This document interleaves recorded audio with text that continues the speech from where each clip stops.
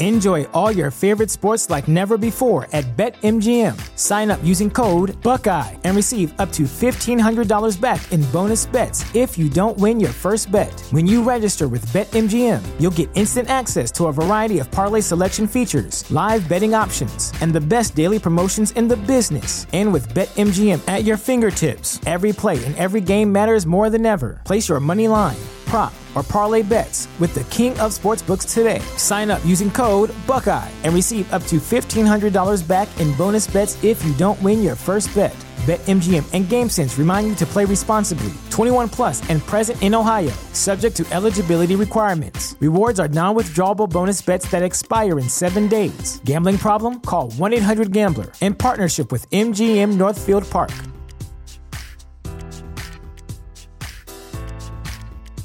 Sick of being upsold at gyms? My guy, you're currently a base member? For $90 more, I can upgrade you to our Shred membership. For $130 more, you'll be a Swole member. And for just $300 more, you'll reach Sweat Platinum. At Planet Fitness, you'll get energy without the upsell. Never pushy, always free fitness training and equipment for every workout. It's fitness that fits your budget. Join Planet Fitness for just $1 down and $10 a month. Cancel anytime. Deal ends Friday, May 10th. See Home Club for details.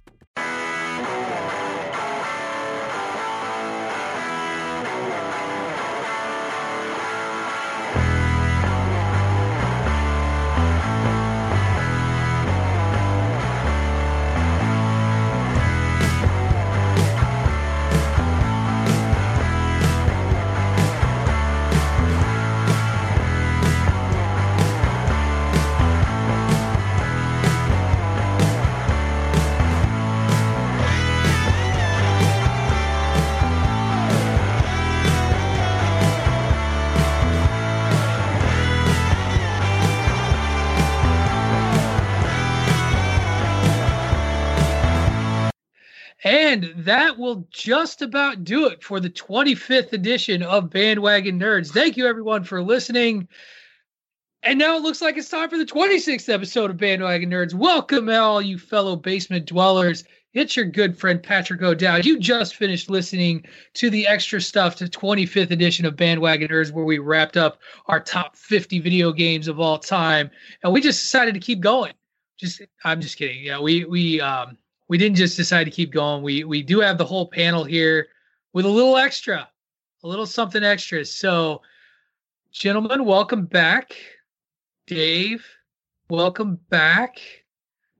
DPP, it's good to be welcome back.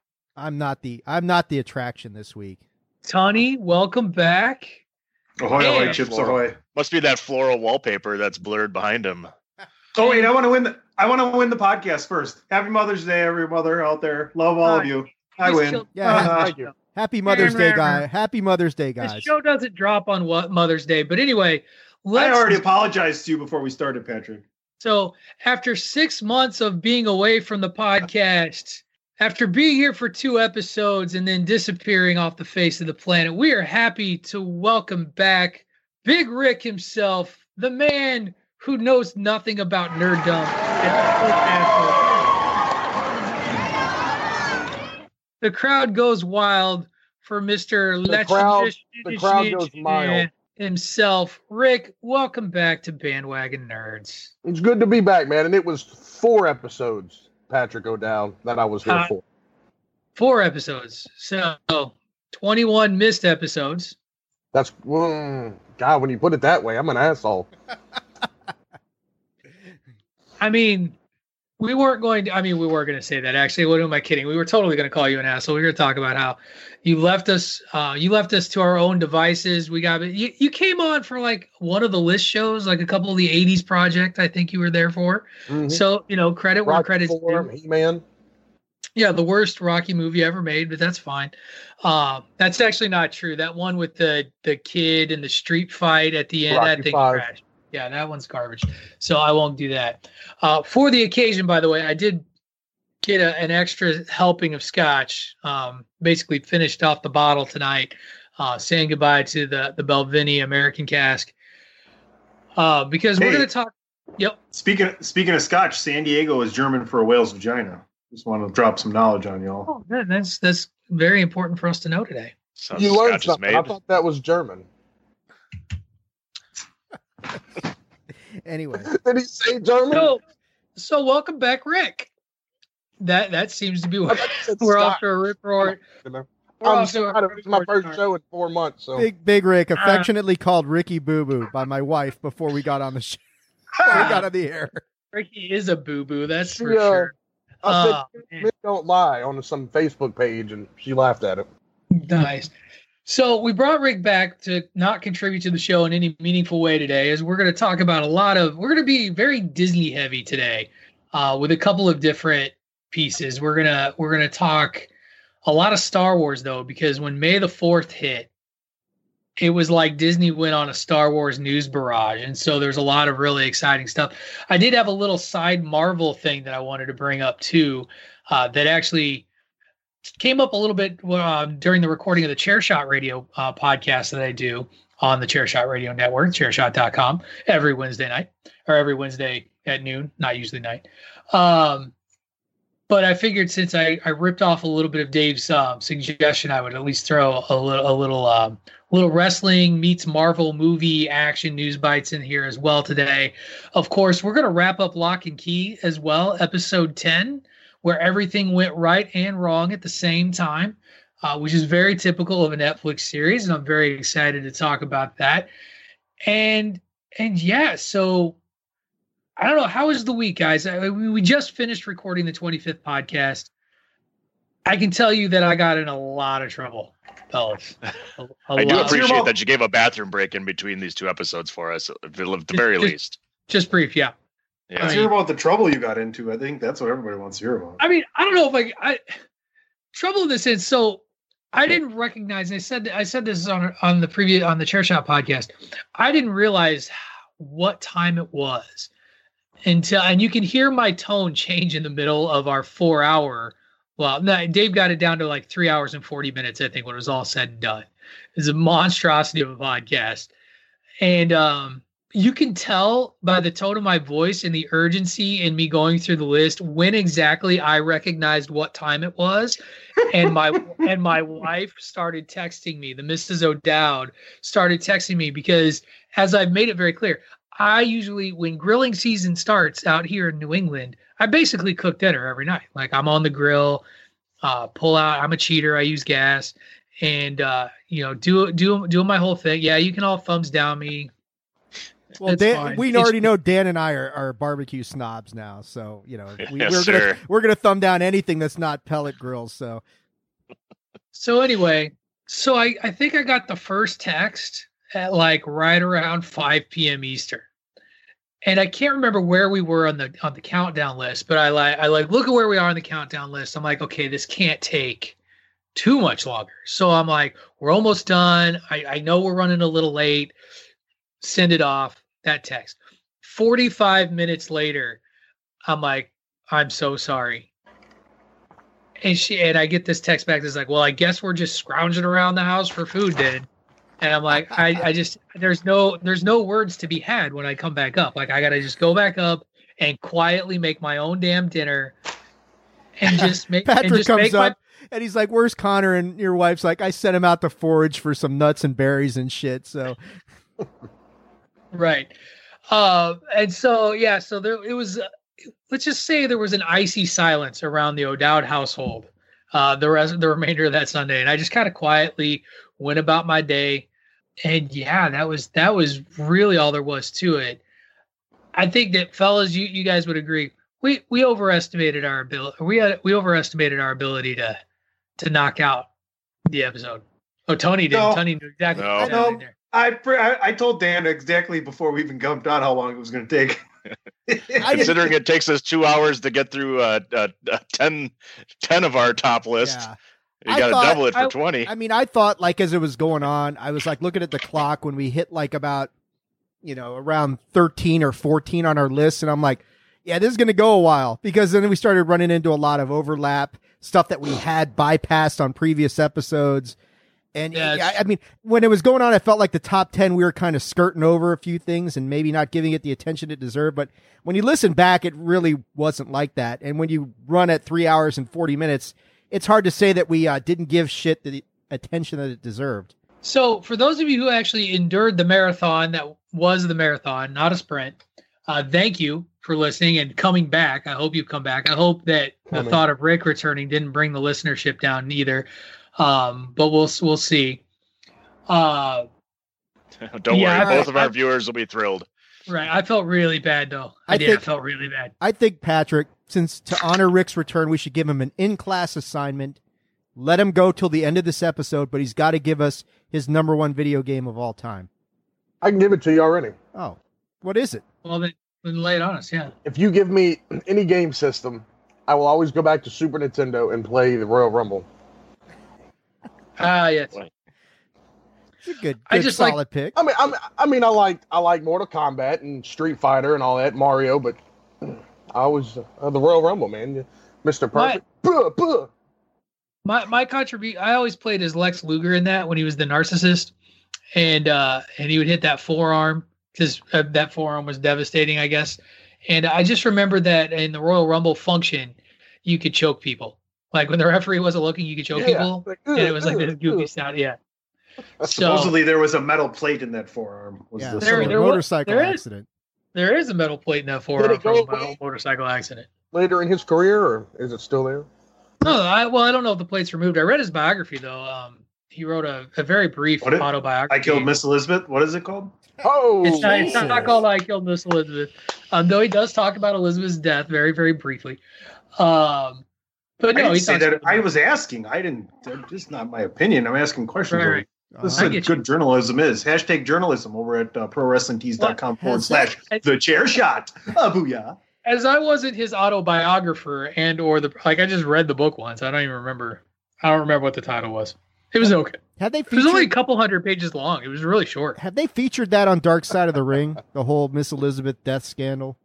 I don't know if they have done that. They touched on it for the Macho Man episode. Yeah, for the Macho Man Randy Savage episode because of the relationship aspect there. But that's neither here nor there. This is not a wrestling podcast, though. If you were to read the Bandwagon Nerds chat today, it seems very much like the Chair Shot chat has moved into the Bandwagon Nerds chat. Like, short of Greg DeMarco, who's not a part of the chat, which I think is hilarious.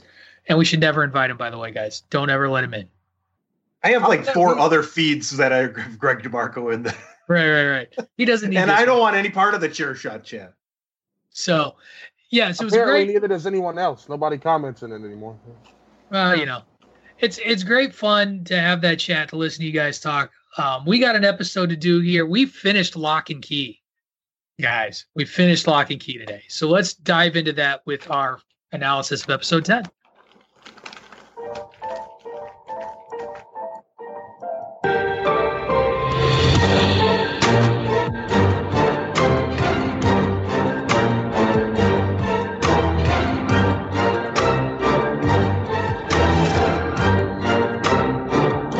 So, Rick, what do you think of episode 10? Reminded me a lot of episode 1. Wow. Oh, and the likeliness that you didn't watch either of them? Correct. Or any of them, for that matter. Right. Yes. Well, again, 21 episodes, fellas. Like, I'm still trying to finish what's the one we were doing? The Witcher, or what you call it? Did you ever finish Mandalorian? I did finish Mandalorian, but the other one was Superman. The Witcher. Oh, The Witcher. Yes. And don't ever call him Superman. Like, he was, he was okay. Man of Steel. My apologies. Yeah. There's not enough scotch today.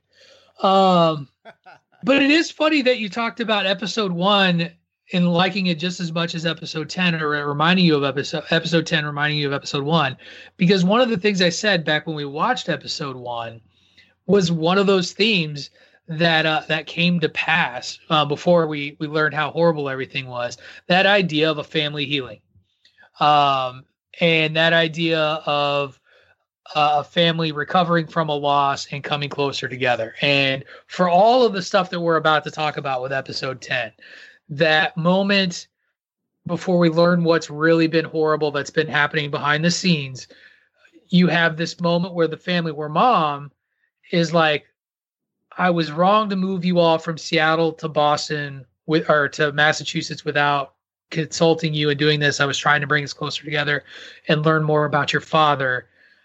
I feel like the house is in a place where we could sell it and move back to Seattle. And the kids are like, no, this is home for us. And you have this moment this moment of happiness where the family has taken a step forward, and in a good way and in a positive way. Now, we all know that come season 2, it's going to go to shit. But as a wrap for the family on the season, that's a great moment. It was a very nice moment to have happen for the family. I want you guys. Oh, go ahead. Go ahead, DP. It seems like everybody's, the family wise, they're all, it's kind of classic moving, right? You're uncomfortable at the beginning. You don't like it. Everything's changing. All your friends are gone. And then all of a sudden you start to make new friends. You start to, get together with other people and things start to settle back in. And after a few months, everybody's good. Yeah. Obviously we know with everything else that's going to happen that, there's still shit out there that's going to fuck them up for the next season. But family wise, it seems like they're all coming back together and settling back in a new state. Does anybody know how many months have elapsed from episode 1 to 10 storyline wise? It doesn't really say. From them, like, how long have they been at the house? Right. I mean, basically, that's long enough. The beginning is them moving into the house. Right. And how long? I would say enough. That can't be that long. Months. I don't know. 3 months. 3 months. It has to be months because like major renovations were done to fix the house. Like that's what Mom's been doing the whole time. So that sort of thing does take some work. I would say less than a year. Like absolutely, I think months is probably a good answer. But less than a school year, right? Yeah, less than a school year. Right. So I want to just give my perspective as the one that was watching this for the second time and having known what had happened already. And I would like to make a suggestion not only to you guys, but to anybody else listening or anybody else that will listen that has watched this once. If you have the time to go back and watch it the second time, you catch so much, and just like hearing your guys' reactions to things. And I want to know how you all felt about, I said there's 2 big surprises, and how did you feel about it? They threw the wrong person in the door, and Gabe is also Dodge.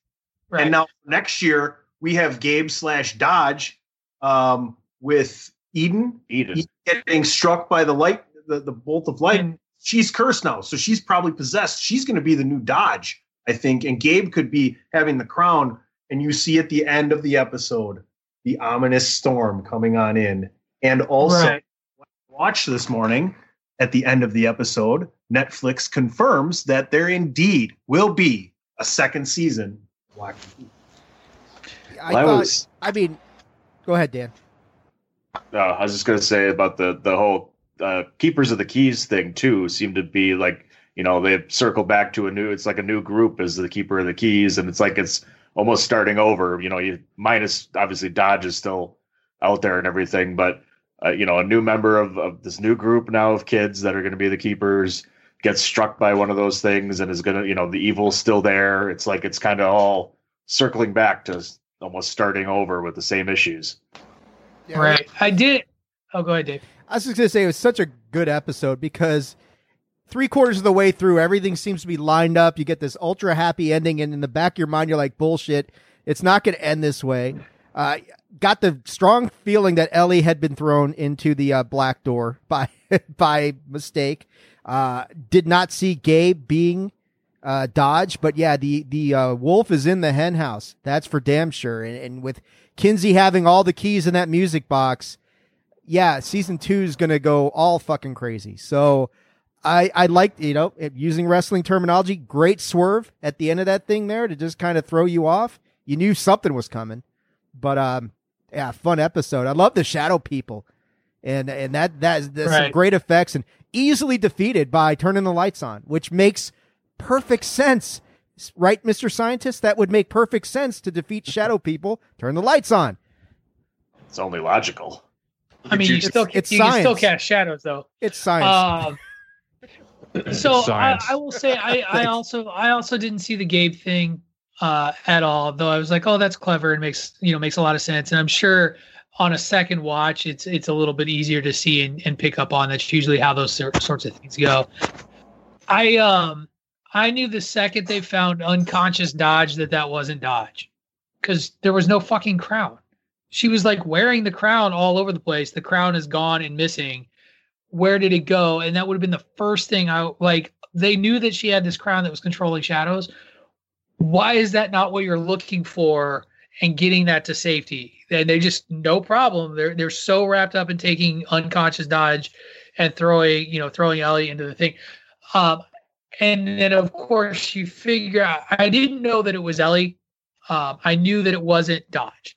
So it wasn't until, Bodhi goes to the house and is like, "Where's your mom?" And you learn that she's missing. That, okay, so that's where the switch happened. You got all that, Rick? Taking notes, my man. Taking notes. If you like Marvel, which I know you do, you should definitely watch this show because you would enjoy it. It's funny, before I moved back down here, that's the next show me and the wife was going to watch. So I should have kept up with you guys, but I'm sure I'll catch up at some point before season 2. That's okay. We'll find a new show for you to not watch today anyway. So well, I have a recommendation by the end of the show. I'll give it to you and see what you think. All right. The Dukes of Hazzard is not an acceptable That is bandwagon Georgia, nerd show. we are further south than Georgia. We don't watch that. The best of Drew Brees' career highlights? No. Boom. Can't do that. 7-hour tape. Oh, Jesus. Well, that's longer than the entire history of the Washington Redskins highlights. So that true. It's also still not as long as episode 25 of Bandwagon Nerds. No. So yeah. So when we get to the end of this, we have two of these creatures, whatever Dodge is, in the world now. We have keys. I'm interested as to whether or not the keys actually stay in the music box, or if they do follow in the footsteps of Dad and his friends and have people be keepers of the keys. We already know Dodge has one. Do they do like one of these weird split amongst the kids thing, or is it just going to be the locked children who protect it, and that's what's going to happen? And I think that's something you learn in season 2, obviously. Yeah, I mean, were all the keys even in the box though? I don't think all the keys were in the box. Dodge clearly has one of them. And right, but I think Tyler and Bodhi each have. Yeah. Bodhi had the fire key or the matchstick key and the mind key. I don't know what they've given over to who. You saw the Omega key in the key box. I don't think the kids know the identity key exists. That's my guess. Because they do. You think? They've seen it in action. Yeah. I don't think anybody's used the identity key except for Dodge. Yeah, I'm not. We'd have to go back and watch it, but I don't think they know it exists. I'm fairly certain because Dodge didn't have any keys. The head key they've all seen, but the identity key I don't think they've seen. I guess we're going back to rewatch this. We're going to start all over with Lock and Key episode 1 on number 27 of Bandwagon Nerds. All right, third time. How about the lights, the fire matchstick lightsaber? That was pretty cool. Yeah, that was Bodhi turning his fake lightsaber. Yeah, that was awesome. Yeah. This is what's great about having kids be part of these shows, is that you have a childlike ingenuity is required to come up with stuff like that. Like I wouldn't think of that. No. Dave's made a lot of good points about Bodhi, and I think one of the coolest things besides that is when he's going to leave and they're going to the sea caves to throw Dodge in, and he's going to check on Rufus. Right. Tyler's like, just don't do anything stupid. And he's like, well, you don't do anything stupid. Right. You either. Bodhi's the smartest one of all of them.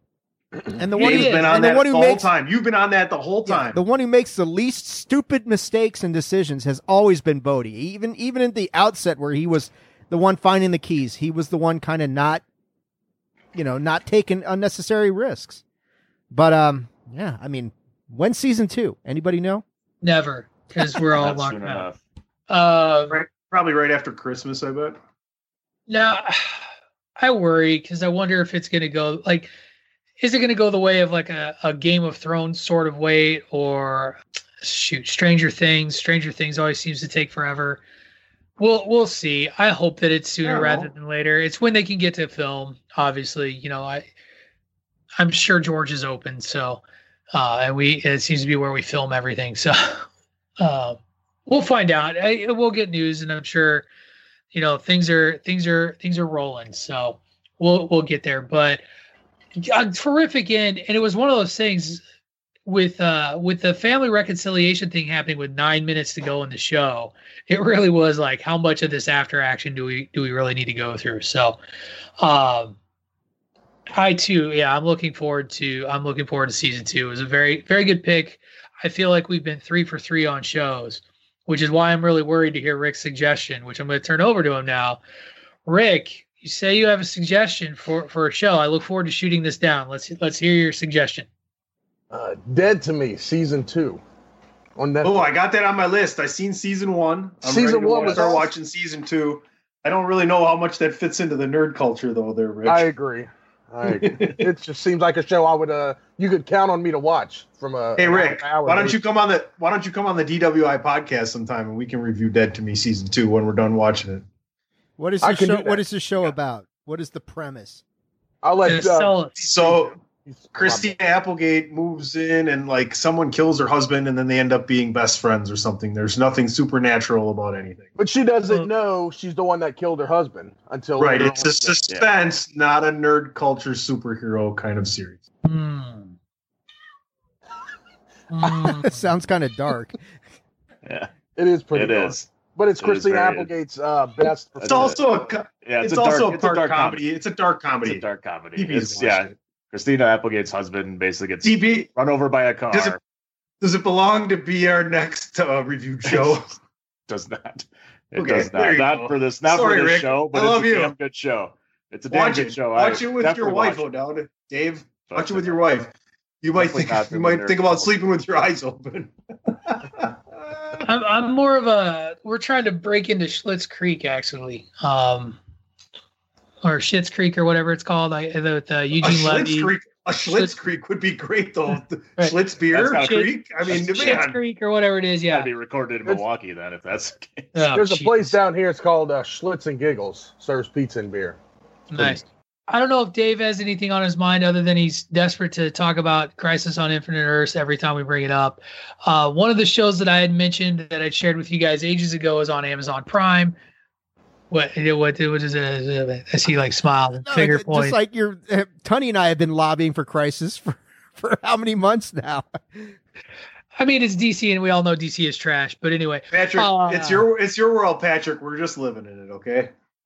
It's more of me fighting what I feel like may be an inevitable battle at some point. Like you guys are, what is it? You are inevitable. Is that what, as Thanos would say? It is inevitable. We are Thanos. I'm really interested. There's a couple of shows that are coming out that are one is already out. It's on Amazon Prime that I mentioned way before.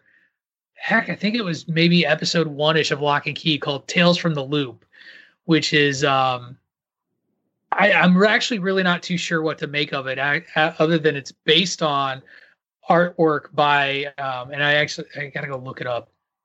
But it's definitely very interesting, very science fictional. There's also a television series adaptation of the sci-fi movie Snowpiercer debuting on TBS.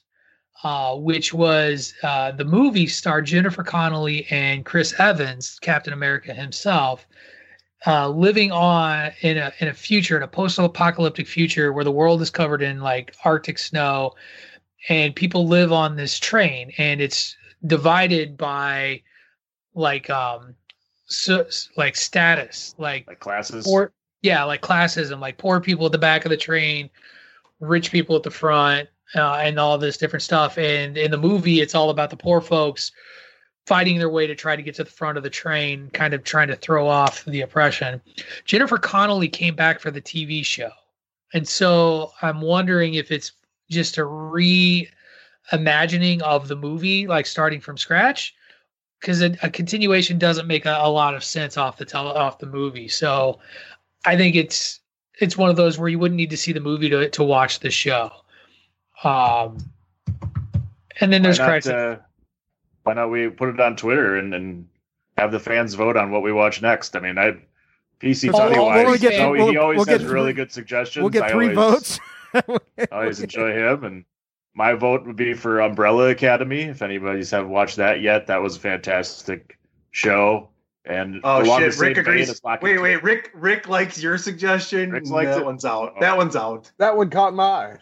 So. Which one Well, is that? here's Resident the thing. Evil? Dan? He's playing to the noob because I'm the new guy on the show. He's Umbrella Academy. I'm the new guy. Umbrella Academy's on my list. Like it's on my Netflix queue. What's that? It's I mean, one of that those- sounds Resident Evil kind of like. No, it's not. It's actually very think Dark X-Men. And so there's this group of like young people with special talents and gifts. It's based on a comic book, and I can't remember who wrote it. The basic. What's that? Gerald Away, I think is his name. Yeah. The basic premise is there's one of them that can travel through time, comes back from the future to try and rectify something so that a horrific future doesn't happen. I think was it what's her name? Juno's in it. Oh yeah, Paige. Yeah, Ellen Page or Paige. no. Sounds right.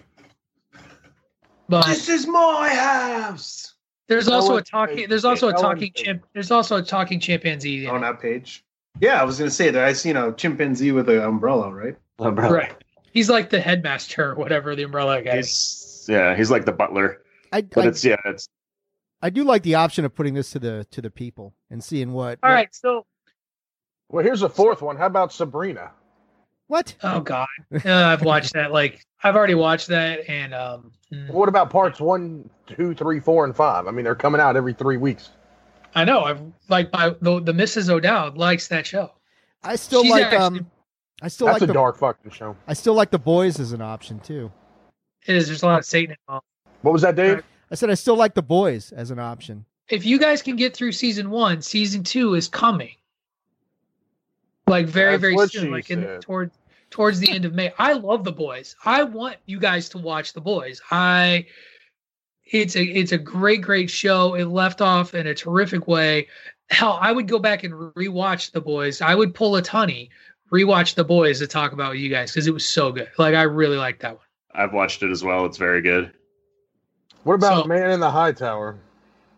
Just throwing that out there. Is that one on Hulu? Amazon Prime. If you don't know what it is, it's where the Nazis and the Japanese won World War II and we're living in their world instead of our world. Nerds.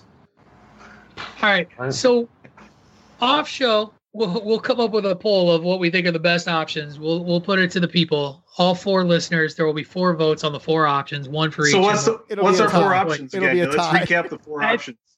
I think I like Umbrella Academy as an option. I like we can put Crisis of Infinite Earths on there. You're just scared you're gonna like it. I'm not gonna like it, but that's okay. You are. I can There's guarantee you. no you're gonna way like it. you're not gonna like it. Is that a double It's negative? only 5 That was a episodes. double negative, I'm but only such 5 a huge episodes. DC fan. So we'll put Crisis on there. We'll put Tales from the Loop, and we'll put The Boys. How's that? I'm And then- down with it. Like it. All right. So we'll Bonus come option. back. We'll come back next week with no show to review, but a decision will be made. All right. How about the poll goes up with the episode on Tuesday, and it ends right before we start recording next week. I like it. We will do that. Done and done. All right. We ready to talk some actual movie news?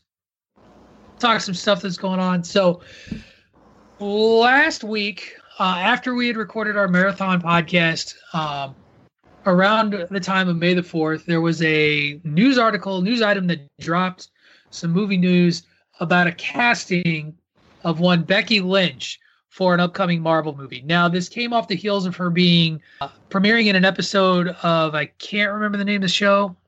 Does anybody remember what the Showtime program was that she was on? I don't remember it. PC doesn't even want to talk about this. He left. He's frozen. No. He's back now.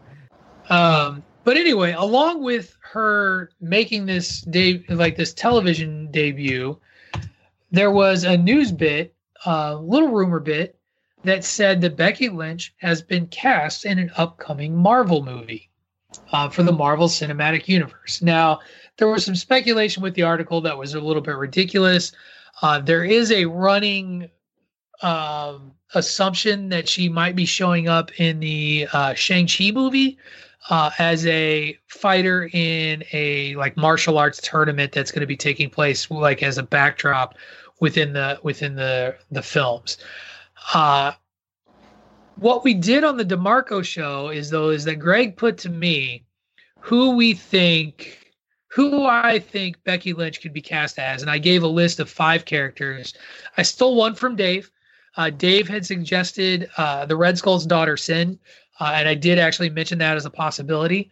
But I put these 5 possibilities out there to Greg and Miranda, and then they got to like look at them and vote as to who they thought it was most likely that she was going to be in, or that she was going to be cast as. And so I thought it would be fun to, just with some of the guys around here, let's dream big and cast Becky Lynch in a Marvel movie. Who do we think she could be if she's not random karate fighter number 2 in the Shang-Chi karate tournament thing? Well, I mean, other than Sin, the one that I mentioned, because she does look a lot like the picture that I sent over, stuff I've heard, possibilities are, and it really depends what direction they want to go. Do they want to make Becky badass? Do they want to make her more of a heel-like character in the Marvel Universe? Or do they want to keep her squeaky clean and that sort of thing? Some stuff I've heard is Elsa Bloodstone's possibility. I've heard stuff like Squirrel Girl. If they're actually going to bring, I mean, Becky is Squirrel Girl, maybe. That sort of thing. I mean, she could do a steampunk style Squirrel Girl there that would fit very much with her personality. She could. She might be able to pull off a Miss Marvel or something like that. See, and I had I went mutant for a lot. I've heard She-Hulk. So here's my thing: is I don't think she's Jen Walters She-Hulk. If she's She-Hulk, she's Lyra, the She-Hulk Lyra, who is a redheaded She-Hulk. It'd be a digital character. So like the whole like whether she would look quote unquote look right, I don't think matters. Go ahead. What if they create a new character for her? What if they say we want Becky Lynch as part of the universe? Because how many little girls look up to Becky Lynch and love Becky Lynch? Think about the last 2 years, right? Like no one's going anywhere and watching anything right now, but she has a following of people that are of the right age to bring them in and watch a Marvel universe of little girls that aren't necessarily looking forward to a Marvel universe movie, right? Think about that. Like, what if Becky Lynch is just some kind of steampunk superhero or whatever, and a further exacerbation of her playing Becky Lynch in WWE? You know, I mean, there doesn't have to be that direct correlation, and likely won't be for many, many reasons that are very, very clear. But I don't know. How do you guys feel about that? Is that way off the wall? I mean, it's not entirely off the wall. It's not unusual or unheard of for a character to be created out of a series. The couple of examples that come off the top of my head, the X-Men cartoon, the 90s X-Men cartoon that was on my top 10 list, had a character Morph that was not the same Morph that was in the Age of Apocalypse comics, but was its own unique mutant that was created specifically of the show. One of the characters I mentioned on the DeMarco show was Firestar, who was created for the Spider-Man and His Amazing Friends cartoon. She's a mutant. She controls microwaves, basically has heat-based powers and can fly, and could make a lot of, like, it's not unheard of that they would make up characters. I would say in the MCU, they've never done that. So it would be kind of a little bit of a step away. Like everything that they've done in the MCU so far has been an existing established character. Yeah, and the MCU's got so much stuff to draw from that it would almost be like, why would we make up a character when we've got just this massive back catalog of people to... But why would any show that's been created do that? I mean, it happens all over the place. Like DC's had a few as well. Like the Wonder Twins didn't exist until Super Friends. No, and Apache Warrior never existed. Oh, God. Yeah, but they had to jump on it. Sorry. Well, you guys talk about there's so many different characters that are out there, and we're going into a different, era of Marvel with being done with the Thanos story and all that, and now we're moving into another, who knows what they're going to go into for the next kind of story and story arc and grouping together. There's all these different characters that they can bring in. They haven't brought the X-Men into the story at all. They haven't brought in the Fantastic Four, so you could see her playing any of those. Jean Grey, Sue Storm or something like that. If they bring those in, she could do anything like that too. See, I would love to see her maybe not be Jean Grey, but maybe Rachel Summers or one of their kids. Jean Grey is such a tough character to jump in and sell off. Wolfsbane was another one. The thing is that Becky Lynch has got such a distinctive look that you don't want to take that away. That red hair is very much like that's what you have for her. That's kind of iconic in sort of identifying her as an actress as well as a character. So, Cinema Blend has an interesting article on 6 characters that Becky Lynch could play. You want to hear them? Sure. The first one is Rogue, Maybe from the X-Men franchise. Yeah, maybe. Then they got She-Hulk. We already talked about that. Mystique, Possibly. Firestar, that was already brought up. Thundra, did we talk about her maybe playing Thundra? No, that's an interesting possibility. And then Titania. I love this. We're Actually, for David, Titania, they say it's funny because when you read the article for Titania, they say we feel like Charlotte Flair could be a better person for this character. That's funny. Here's the thing. I think people are making a little bit more out of this than what it really is. I think she's getting the kind of role that George St. Pierre had in Captain America Winter Soldier, where it's a role that's going to showcase her ability as a stunt worker. She's going to fight in some way, shape, or form and be able to show off some of that and maybe some acting chops, but she's not going to be a focal point or somebody that we see maybe after that. That's my own personal sort of speculation on the whole deal. And this is coming as a guy who wants her to pursue an acting career and do great. I think she's going to go the way of The Rock. Are there any significant civilian characters within the Marvel Universe she could play? Well, Pepper Potts is done. Yeah, I don't know what they're going to do with. I don't know what they're going to do with Maria Hill. Whether that's going to be done differently than it has been in the past, doubtful. Why would you get rid of Colby Smulders? Right, exactly. I mean, I can't see that.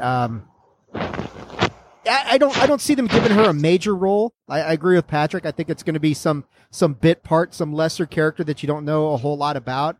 Because really, what's Becky done acting wise besides WWE and the Marine? Has she done anything else? What if she just plays Becky Lynch, the WWE character Becky Lynch? That'd be interesting. And she gets her head ripped off by She-Hulk. All right, that's cool. Here's the other thing about this, though, that I think is really possible. I think that this is an opportunity for Becky to take a bigger step into acting. I think this is a launching pad sort of role for her. We talked about, again, I feel like I'm rehashing the DeMarco show a little bit. I feel like this is like The Rock in the Mummy 2, where The Rock was in the Mummy 2 as the Scorpion King, like at the beginning, and then creepy digital The Rock was there at the end, but then it launched him into his own movie and really sort of skyrocketed his career from there. I like the idea of dreaming big on this. I just think that it's going to be, she's going to have some sort of prominent role. She's going to, she's going to have some prominent scenes where she's actively involved to showcase her skills. She's probably going to get some lines, something to show off some chops. But at the end of the day, is she going to be in like Marvel movies for years to come? I doubt it. That's kind of where I land on that. Is she even that good of an actress? I mean, we don't know. We don't know.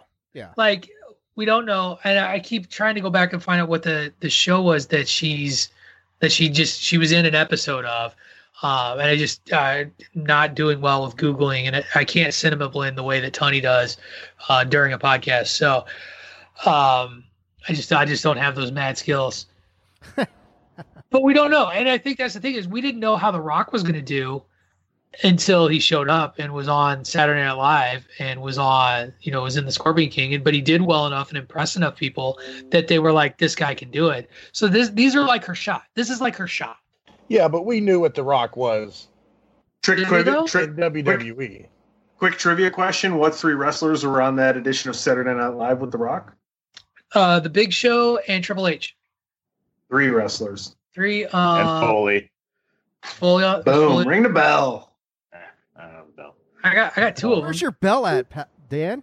What the fuck? It's reserved for the DWI podcast. Wow, Jesus, I didn't know you guys had. You guys had. I didn't know you guys had exclusivity. I called for it. I didn't even know. I didn't even know. Chaos reigning supreme. Anyway, peer pressure. He fucking brought it out. Wow. We'll have to wait and see what happens with Becky Lynch. I'm more concerned why he couldn't. What do you mean he took it out? He took it out to begin with. Thank you, Dave. That one's your fault. I'm holding that one over you. For what? Well, suddenly we had to have like this 5-minute interlude about a fucking bell. I don't know, whatever. 5 minutes. Clearly, you're We're still on near episode 4 hours. 25. We gotta make up the time somehow. Yeah, we got 3 hours to go. We got 3 hours to go, man. Apparently, DPP has a bedtime today, so we're gonna move on. We're gonna jump in. He was the one who was all Mr. hard.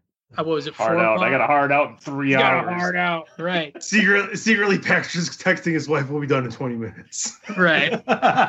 I'm fucking done with these pieces of shit. Get me off the podcast. Sorry, Patrick. I couldn't resist. I'm good. We're gonna put a bow on Becky Lynch, though. We're gonna move into a something that we actually talked about a few weeks ago on the show, back when Universal started to have its spat with which theater chain was it? AMC. AMC, where AMC was like, we're no longer doing Universal films because Universal made the decision to make Trolls 2 or whatever it was, Trolls Rock of Ages, Trolls Worldwide, available to the masses for $20. And apparently that was so important to our AMC cinemas that was a bridge too far. And they were like, forget you, we're not going to carry Universal films. And it was like, okay. So I came across this interesting article that I just shared out to you guys. Whether or not you actually read it or not, that's fine if you didn't. But it was an IO9 article talking about how Disney right now is kind of tiptoeing around this drama and staying out of it. So since we had this talk, the whole standoff between legacy theaters and legacy studios has been really gross. NBC Universal executive Jeff Shell kind of being the big one who really ignited this feud between Universal Pictures, AMC, and Cineworld, which owns Regal Cinema Theaters, has really pushed an envelope and I think scared the shit out of these major cinema chains. And so this article just noted that right now Disney's kind of playing a very interesting game with a lot of their releases. So as many of you know, we've already seen Onward get released into Disney Plus early. It did have a theater run, but it was right before things really started shutting down. The Artemis Fowl movie is getting released to Disney Plus, kind of bypassing the theaters entirely. But outside of that, there's a lot of projects that they just haven't done anything with. And so they're kind of skirting around this, and it really got me to thinking, because Tunney made the point that this really comes down to, and he did a very famous hand gesture, the dollar sign. No, not that one. The other one. The little dollars hand gesture. And in doing so, made the point that this is really going to come down to where the money can be made and how it can be done. And so to that end, I got to thinking, and to me, and I'll turn this over to you, I think Disney's decision regarding what happens with films being available immediately on digital versus going to a movie theater is going to be the deciding factor into where cinema goes in the future after this is all said and done.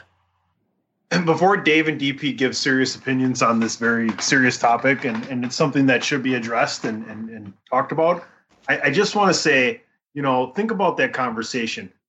What movie? Trolls 2, that's it. We're done. If it's Trolls 2, that's it. That's the last straw.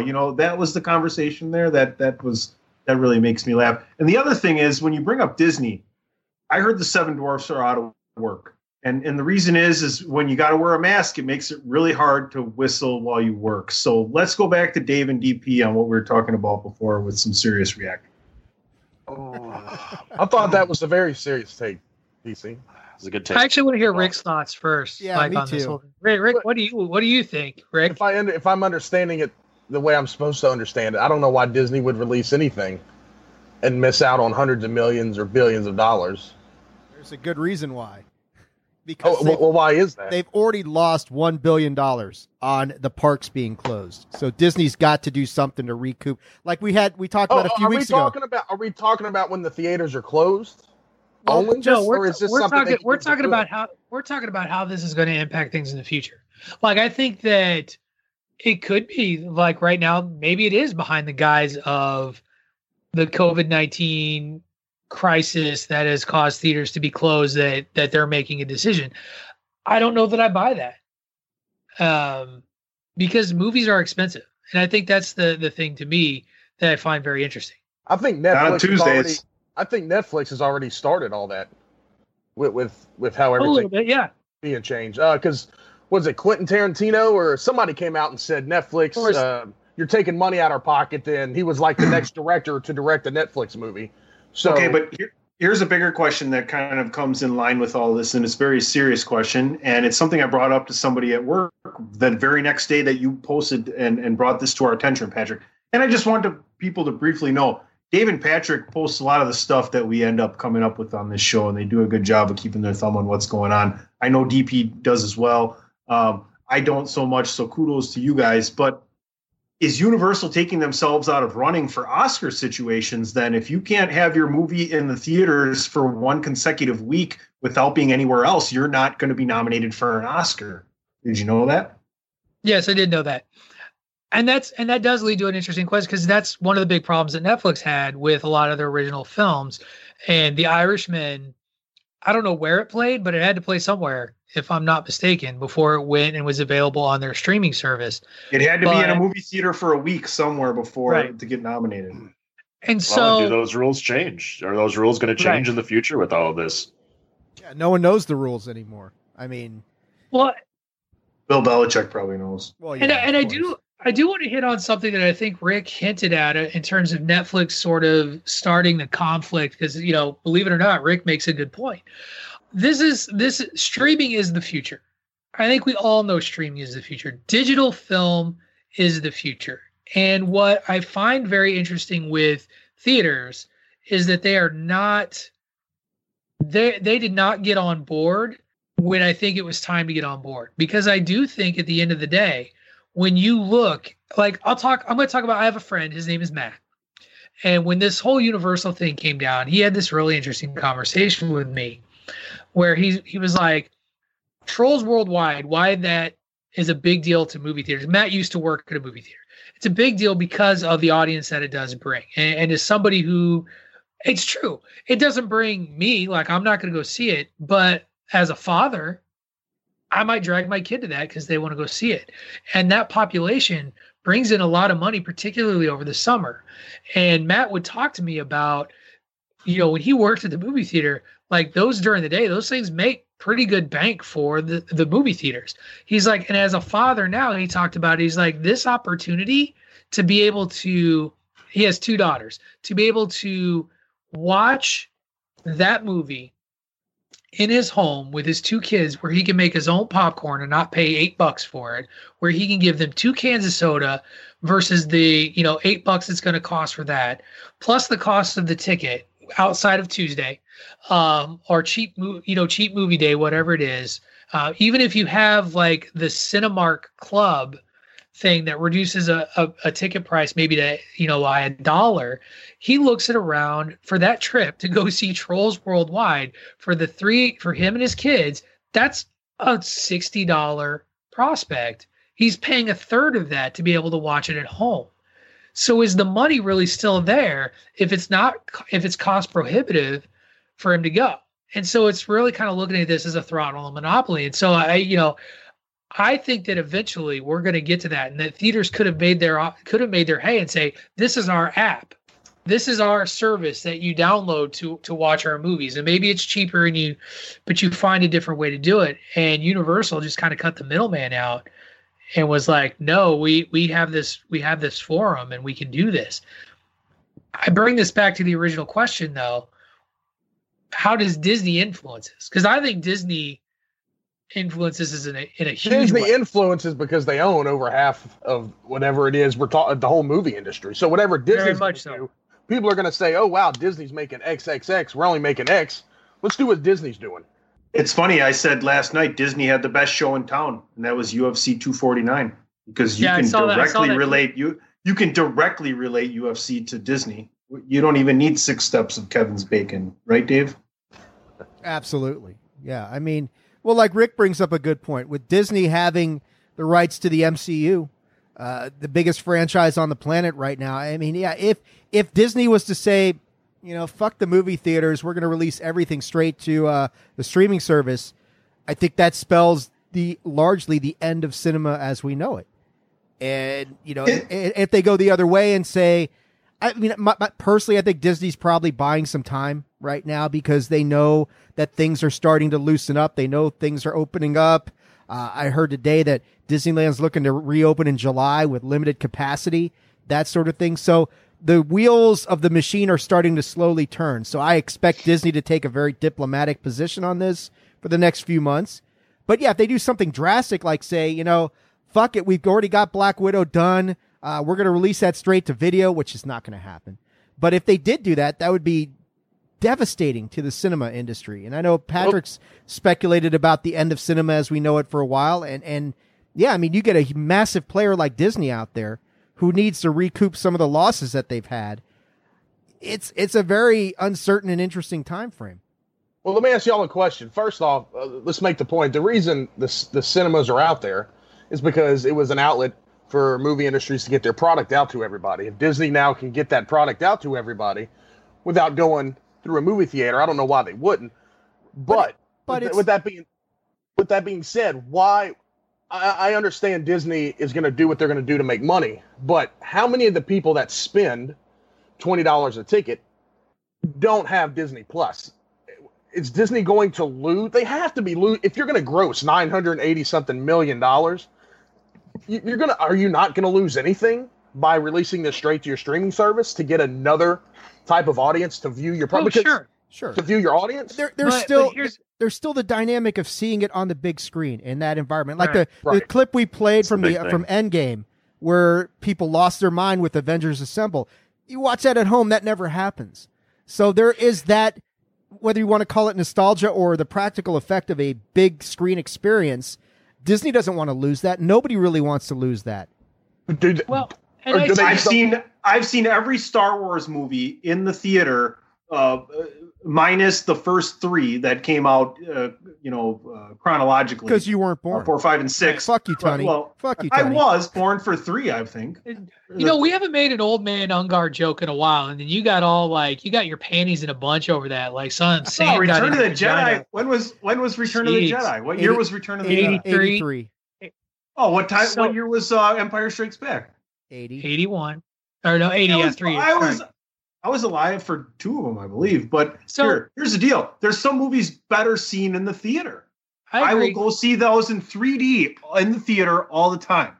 And so here's where I'm getting with this. So I do agree with you guys, and I actually think we'll end up in some sort of a hybrid model, where there may be less time between when a movie hits a theater before it's available on streaming.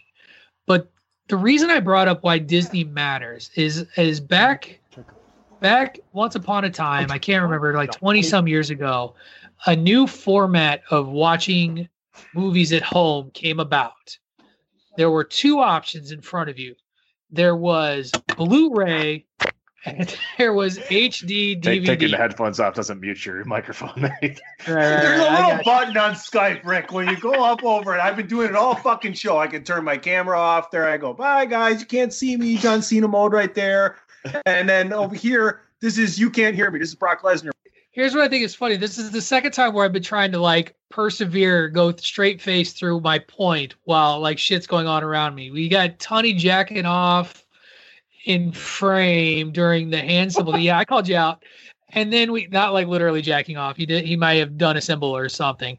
And then we got Rick. Something happened. We've lost Rick. That's okay. My point was that we had Blu-ray and HD DVD. They came out at the same time that PlayStation 3 and Xbox were hitting the shelves.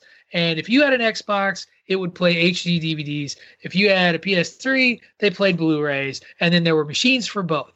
And for a long time, those two formats were running even with like availability films, watching. The quality was pretty negligible between the two.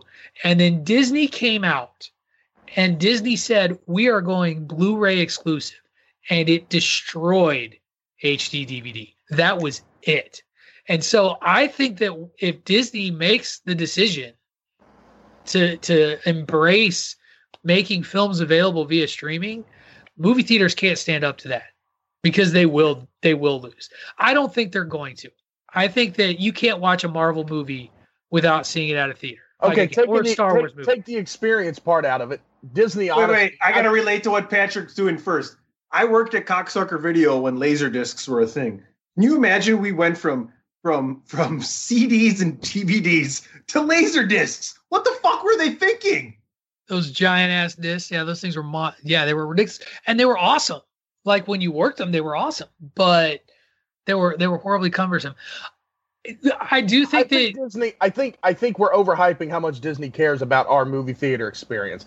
I think in the grand scheme of things, they could give two shits about what we experience in a movie theater. Right, but you're talking about Disney as a corporation. I'm talking about a director. I'm talking about the people that actually make the movies and give a shit about these. They don't give a shit either. They're getting the fucking. Dude, if you don't have an opportunity to get nominated for an Oscar, they might not want to work for them. Whenever Disney decides to make this change, that is when that is going to change, because Disney runs. They're going to run the movie. Disney's going to say we're going to streaming. And if you own 60-70% of a company, they're going to do what they tell you to do. Disney's going to change that whole format of being eligible or nominated for an Oscar or whatever. So, Rick, I'm gonna go back to one thing that I completely disagree with you. If you think that artists don't want their film to be watched in a format that they want it to be watched, if you don't believe me, go talk to James Cameron. They want it watched. Doesn't matter if you're in your home or spending $20 on a popcorn. You go back and look at what Jim Cameron did and Disney owns Avatar. So but the work that he did to make Avatar and Titanic and Terminator and all these ones, directors care, screenwriters care. There is a format that they want their film to be seen, and a lot of them are rightfully nervous about what it does to their art. Right. As a director. Now, that doesn't mean they're not going to do it because they won't have a choice. Right. And that's the thing, is Disney has the influence. I think Disney, like I said, I think we're going to look at a hybrid. I think there are movies that don't need a giant screen to kind of get the full effect of what they're trying to do. But you can't tell me that an epic, like, and I'll even go older than what we've talked about. You can't tell me that watching, say, Ben-Hur or just about any Cecil B. DeMille film is the same on your television screen as it was on a giant theater. Now, that doesn't mean, or movie screen. Now, does that mean that it's right or that it's not going to happen? Oh, 1,000%. I think when Disney says it, you're right. Disney says it, it's going to happen. No, I agree with the whole movie. And I'm with the whole movie theater experience. I want that. I think we'll still have it in some films. I just don't think we'll have it in all films. Well, will movie theaters last? I think they'll find a way. They make money on popcorn and drinks, dude. That's it. I think they'll find a way to keep going because they are going to be able to sell the screen and the experience and the going itself. And like they are going to need more than 3 movies a year. Well, they're going to need more than 3 movies a year. You're going to see more theaters transition. You're going to see more theaters transition in like Studio Movie Grill and that sort of thing, where they're giving you a bigger experience than just the movie. Hey, come in, have dinner, have date night, do all this shit there. And, oh, by the way, here's this movie. You're going to see more of that going on because then they've got something to fall back on. Yeah, we got a go-kart track going on in the back behind the movie. It's awesome. For as much as I bitch about having to listen to the president of Marcus Theaters come on with his little holiday piano playing song that he does around these parts here when you go to a Marcus Theater, I do appreciate the experience, and Marcus is doing something that is absolutely going to be 100% the thing. And Dave, you kind of touched on it right there. Movie Tavern. You go there, you sit down, you're basically in a bar atmosphere. You can order food and drinks, sit down and watch the movie. That's the movie experience, right? Yeah, I'm seeing that at our theaters too, at like Cinemark. Like that's absolutely what's happening. Is that they're slow on the uptake. But I've seen that like. For those of you who haven't heard of Marcus Theaters, go to marcustheaters.com and check out what they're doing in their theaters, because what we have around here is fucking awesome. God knows Patrick wishes he was drunk for Rise of Skywalker. We know. You know, I hadn't even brought it up yet, and especially after this weekend when the Little O'Dowd was very disappointing. You saw that status, Dave? I know you did. So I did. little sidebar. So for the Friday night sleepover, we ran out of sort of series of movies to watch, and so I look at the Little O'Dowd and I was like, we need to pick a movie. And he was like, let's watch a Star Wars movie. And I'm like, yes. Which one do you want to watch? The Phantom Menace. And I was like, son of a bitch. Yes, my favorite Star Wars ever. Damn it. And then that was the thing, is then I posted that, and then everybody's posting GIFs of Jar Jar Binks being like, Jar Jar approves with a thumbs up. I call for a vote of no confidence in the Little O'Dowd. Seconded. The Force is strong with him. The Force is strong in him. So yeah, I think that I remember when I was at Connecticut, the Buckland Hills movie theater that was there, they had started to introduce the sort of like, you get the fancier chairs, you could order meals at your seat, they would bring them out to you, you could pay there. It was almost starting to turn more of this restaurant experience. My local Cinemark, before all this started to shut down, was introducing a bar and alcohol service and things like that. So I think that movie theaters, I don't think that all the chains that exist now are going to survive. I think we may lose one. I think that something new will rise and take its place, because it's kind of the capitalistic world we live in. Like, something will come and fill a void. So as I look at movie theater tavern stuff from Marcus Theaters, and they're all over the place. So how much now are we talking a family of four is going to cost? I think for a movie beers theater, are $12 at a theater. Oh, I think it's going to be ridiculously expensive. I think that, again, it comes, you are paying for an experience. Like, it's the same thing when you go to a ball game, when you go to a baseball game, or you go to a Saints game, and you go to, like, the tickets are expensive, right? Right. Because they are. All of that food and shit's expensive. Like, the cheapest beer I ever got at a ballpark was at not at Miller Park, old County Stadium. Hey man, $12 for a Dodger dog. That's a bargain. Listen, you take away the NFL, and every other sports league or even movie experience has a night or multiple nights that you can take advantage for family nights, right? In your area, there's one day of the week you can take the family, and it's cheaper than every other day of the week, right? Here's the other thing. You don't have to buy the popcorn. You can sneak candy and water in there, and that's good enough, right? I mean, it's about the movie. It's not about the popcorn and everything else. That's what makes it better at home, is the popcorn and everything else when it's cheaper.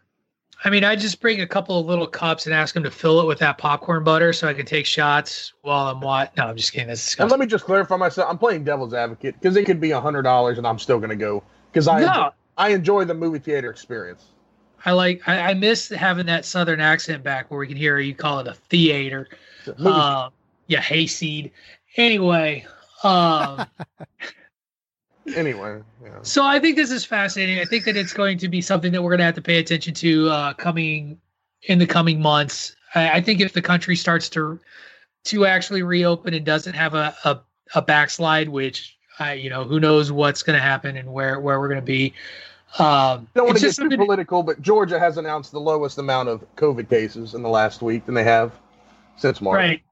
Because their 2 weeks increase will happen from when they reopen, but that's okay. Let's ignore science. We're going to go to a commercial break. I just want to go to a gym, Patrick. We're going to a commercial break. You are listening to Bandwagon Nerds on the Chairshot Radio Network. On the backside of this, we're going to talk some Star Wars. Take it away, Tony, with the commercials. Promotional consideration paid for by the following. Why should you visit thechairshot.com? Thechairshot.com is your home for hard-hitting reviews, news, opinion, and analysis with attitude. Why? Because you're smarter than the average fan. Thechairshot.com. Always use your head. TheChairShot.com. Always use your head. And welcome back to Bandwagon Nerds. So as I mentioned at the top of the show, and what we're gonna spend the rest of the show talking, we're gonna talk more Star Wars. Actually, we talked a little bit of Star Wars, and how old Dave is, how he's seen them since his inception. Tony's got himself a representing with a Star Wars hoodie. Very nice, very nice. And Rick hasn't seen any of them, so there you go. I was about to say, first off, if the rest of the show is going to be about Star Wars, it's Mother's Day, and I need to go cook my mother some lunch. So you can go. It's fine. Can I get my homework assignment for the week? You don't they have to vote on it.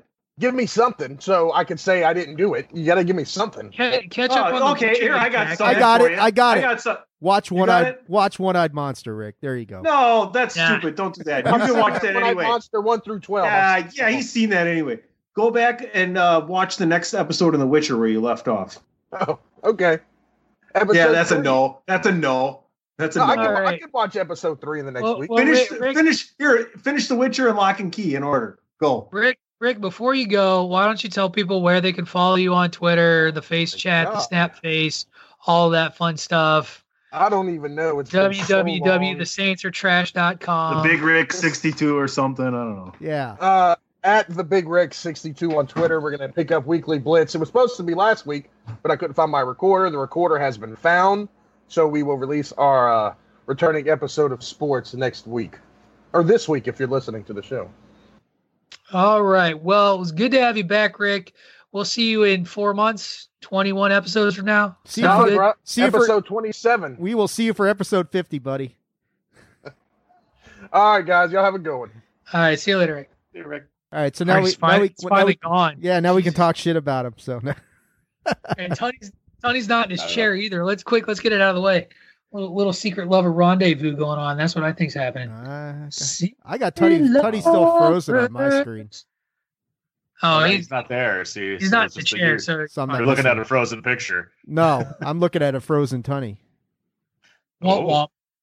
So I don't know. I feel like the three podcast hosts that are remaining in this roundtable are at least competent enough to talk about that. You know what? This is what I should have made you guys watch anyway. But on May the 4th, when Star Wars Day, May the 4th be with you, yada, yada, yada, Disney released all kinds of news. And I'm only going to talk about one of the things that they announced because I'm very excited about this. And this is going to be, I think, just a lot of fun speculating. But they, in addition to releasing the entire Skywalker saga, including The Rise of Skywalker, which don't waste your time. It's a waste of your time. Don't do it. It'll hurt your eyes and your ears. It's an assault on the senses and an insult to you all. Or just skip Last Jedi and go right to Rise of Skywalker. Only if you have a high-minded approach to Star Wars would you choose. You have a high-minded approach to Star Wars over there, Sonny? Okay. You're a Jedi yourself? I am. Technically, if you... Yeah, well, I can't divulge that kind of information while we're recording, but I can let you know afterwards. Many people know my father. Right. Disney Plus did a ton of stuff, though. They released a new behind-the-scenes show about The Mandalorian, a nice little roundtable conversation with Jon Favreau. They finished up the Clone Wars animated series on May the 4th, which I'm only in season 2, and we're working our way through with a little O'Dowd. So I've heard it's very good and awesome. But they also dropped a little news nugget that I shared immediately when I saw it. That Taika Waititi is going to be directing an upcoming Star Wars film. And not only he's going to direct, he's also going to co-write this with and I got to get the names real quick. Christy Wilson Cairns, who wrote 1917, Last Night in Soho, is a BAFTA award-winning writer in her own right for British Film of the Year on 1917, which is a hell of a movie, by the way. If you haven't seen 1917, go watch that movie. It's freaking amazing. And Emmy-nominated writer Leslie Headland, who wrote Russian Doll, has been a part of The Bachelorette. I don't know if we should hold that against her. They're all she's developing a new untitled Star Wars series for Disney Plus. But I want to get to the top of this. Taika Waititi, who most of you probably know on this show for his work directing Thor Ragnarok, but also directed the very good movie I have not yet seen, Jojo Rabbit, but I've heard nothing but good stuff about it, and that I know I need to watch it, is coming out here. And then for me, he was also the writer and director of the movie What We Do in Shadows, and is the executive producer of the FX TV show, which, by God, Dave, if you haven't checked this show out, Tony, if you haven't checked this show out, I really need you to check out What We Do in the Shadows. Hilarious. It is hilarious.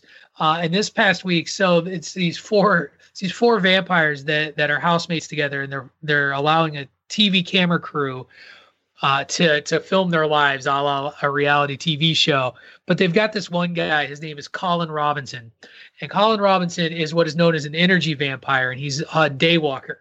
And his whole thing is that he feeds off of the life energies of other people by being like the most tedious, annoying, boring guy on the planet. And most of his life that you see is him in an office cubicle doing really annoying office things, like sharpening 30 pencils right next to somebody. And he, in this episode, he becomes super powered because he gets promoted and has authority over folks and can just bring them in and bore them to death with energy draining. Like, he calls in an employee for an impromptu employee review where he asks him, if you're a tree, what kind of tree would you be? And then has him write a 2,000 word report over why they chose maple. That'd be an oak. You're not are you not a Rush fan? You know what happens with the trees? Yeah, it'd be a fucking oak. But anyway, the show is genius. It's really funny. Yeah, I'm sorry, I'm no selling today. I guess I'm no selling. I'd sell more if Tony wasn't frozen on my screen, but I can't interact with him. So. Oh no! Seriously? But he's only frozen on your screen. Yeah, it's just you. Jeez. I know it's just me. If you're a fan, it's there he is. If you're a fan of Flight of the Conchords as well, Jermaine Clement is one of the other ones that does this with Taika Waititi. Yeah, just a fantastic show. The movie was great. The TV show is great. Oh my God, Nandor. Nandor and Claudia, I think is her name, and it's familiar. Guillermo, who is a descendant of the Van Helsing family, but he loves vampires, and so he's conflicted because he's really good at killing vampires, but he loves being the familiar of a vampire. It's hilarious. It's a great show. Watch it. There's so much possibility with him directing a Star Wars film. It's going to be great. No, it's gonna be great. But I mean, where do they go? Any speculation as to where they're going? I don't even care. Where do you want them to go? Let's go around the horn with that real quick. Would you want it to be before? Do you want it to be after? Do you want it to be more in depth into the Skywalker saga? What do you want? I want them to be done with the Skywalker saga. I'd like to see something different. Before or after? I would love. Oh, go ahead, Dave. I mean, and this is maybe just because Knights of the Old Republic was #1 on my list, and I've been going back playing through it. But I'd like to see them do stuff before the original trilogy, or the prequel trilogy. Even go back further. There's a lot of lore in the Old Republic that they could do some really cool stuff with. I don't want to see them go after Skywalker Saga because I think that's just that's a lot to live up to, and try to figure out where are we going with this thing, and how do you do that without at least bringing Rey in some capacity. So that's just my thoughts. Because it's a big ass galaxy and there's all kinds of places you could go. I don't know. Could they just decide to say, you know what?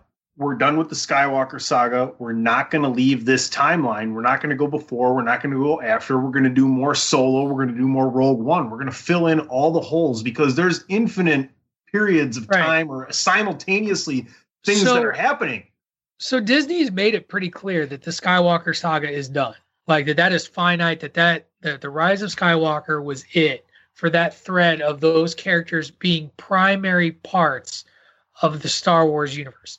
And so I think that's what's important to keep in mind is it's not that you can't still acknowledge their existence because they're there. They're a significant part of things.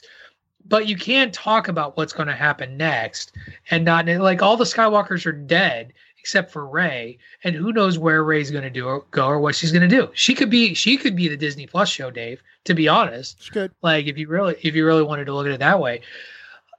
What about you? Dan? What do you think? I'd love to see something before, everything that kind of leads up to Anakin being born or Anakin coming into the fray there. I know Dave mentioned Obi-Wan would be a good story. They haven't really done much with him except for in the, episode 1. And I could see him doing something going back there. I think those guys could have a lot of fun with something with Yoda, and have it because, it's going to have some comedic, elements to it quite a bit because that's Taika Waititi's kind of character and how he likes to direct things. If you saw Ragnarok, you'll know. I could see him doing something like that. I'd like to see that. I kind of like to see beforehand, they have a ton of different Jedi there. There's all sorts of stuff going on before any of the Skywalkers come into it, that they have plenty of stories to pull from. I mean, like you said, the universe is massive. There's so many other things that they could do besides just Skywalker. But I'd love a kind of a prequel of a leading up to here's what's been going on before they came into this as the saviors or whatever, that they were supposed to be the ones that were going to change the course of Jedi history and what happened before that. Where did that lore come from? Exactly. And I think you could play the Jedi versus Sith is a primary rivalry that threads through all the Star Wars universe that has really nothing to do with the Skywalker saga, per se. And young Palpatine, yeah, or Darth, who did he? The Darth Plagueis, Plagueis. Well, that's what I was going to say. What if they do more of the dark side stories for the movies? Do it. It's possible.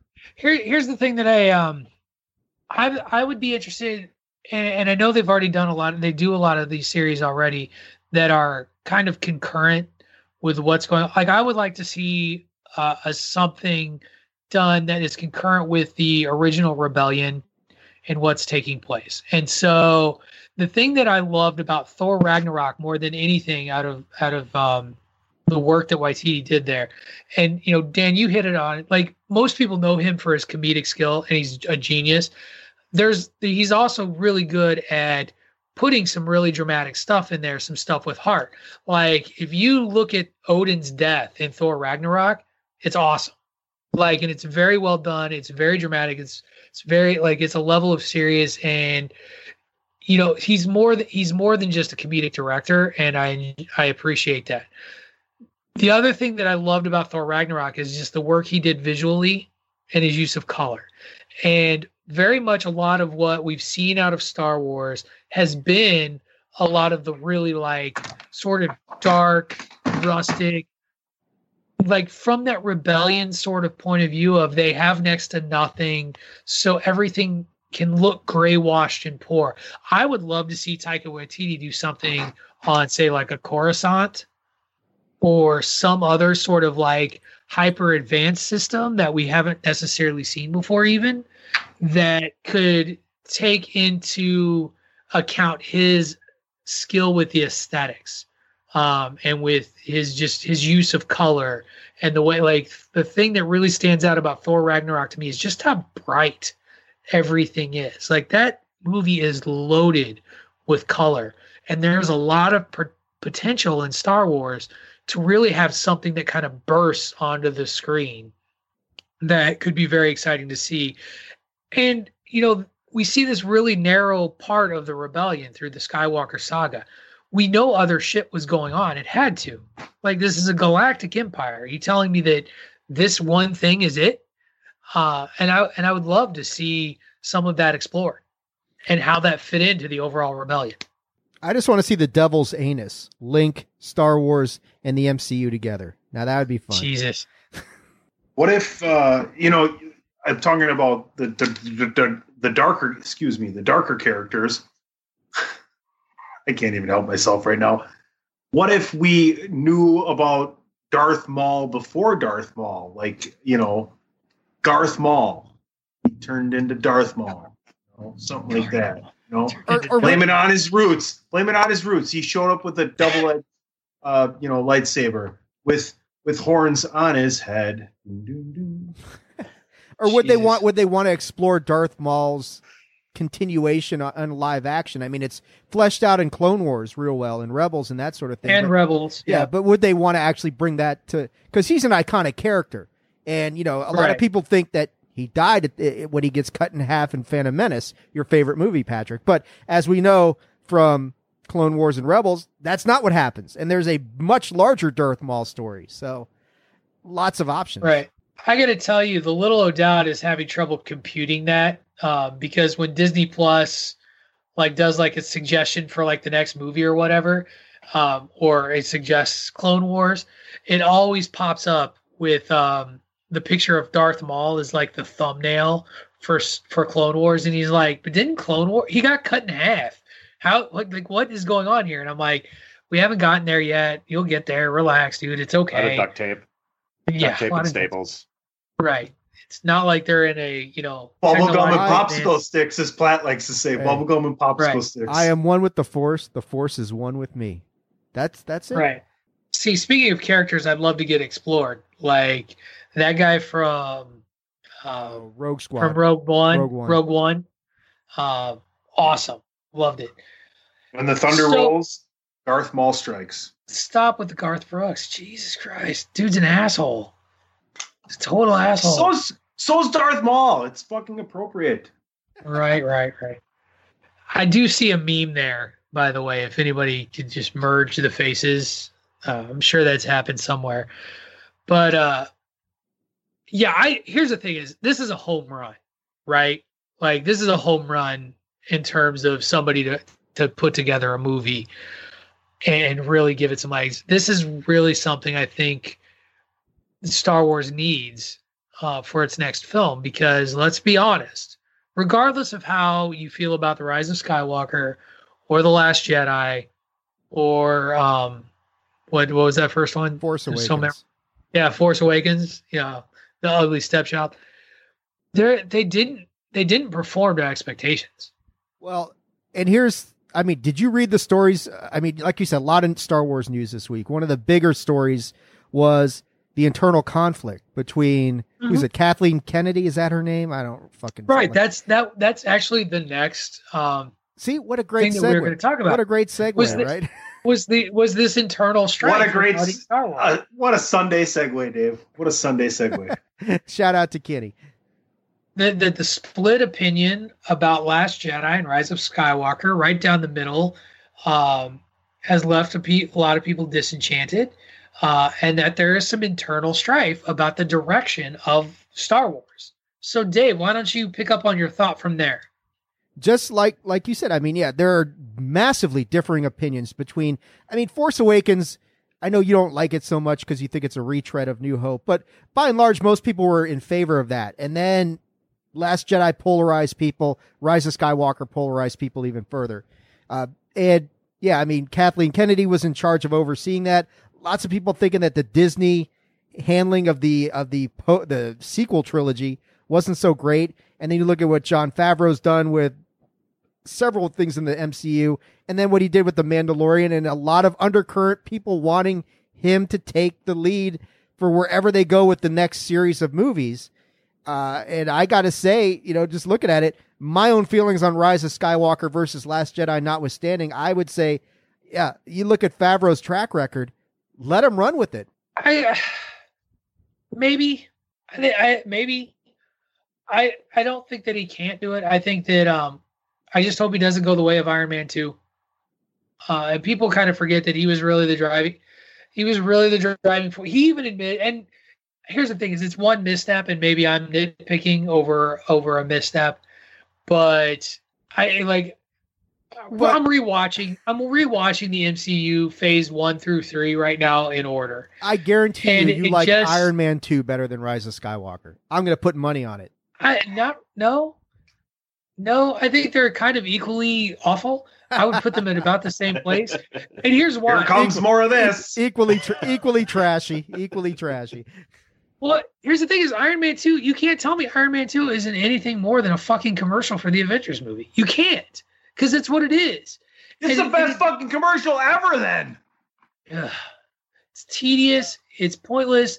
They solve their problem in like 30 seconds. Like he just magically invents an element. I get he's Tony Stark. I get he's the smartest thing on the planet.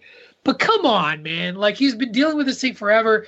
And like Nick Fury knows exactly that this element is what he needs to invent and it's fine. And like you're not a wrestling fan, are you? I am a wrestling fan. Very much so. You should know better than to suspend your disbelief. It's not a terrible movie, but it's certainly not.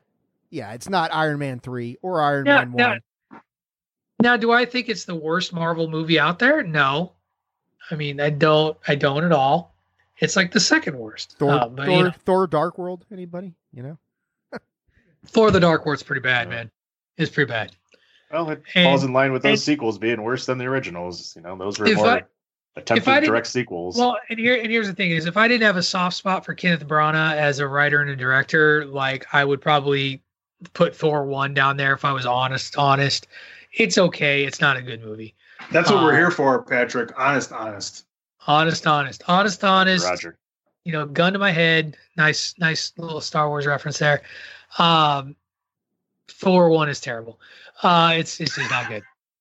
That should be the title of this show. Patrick says Thor 1 is terrible.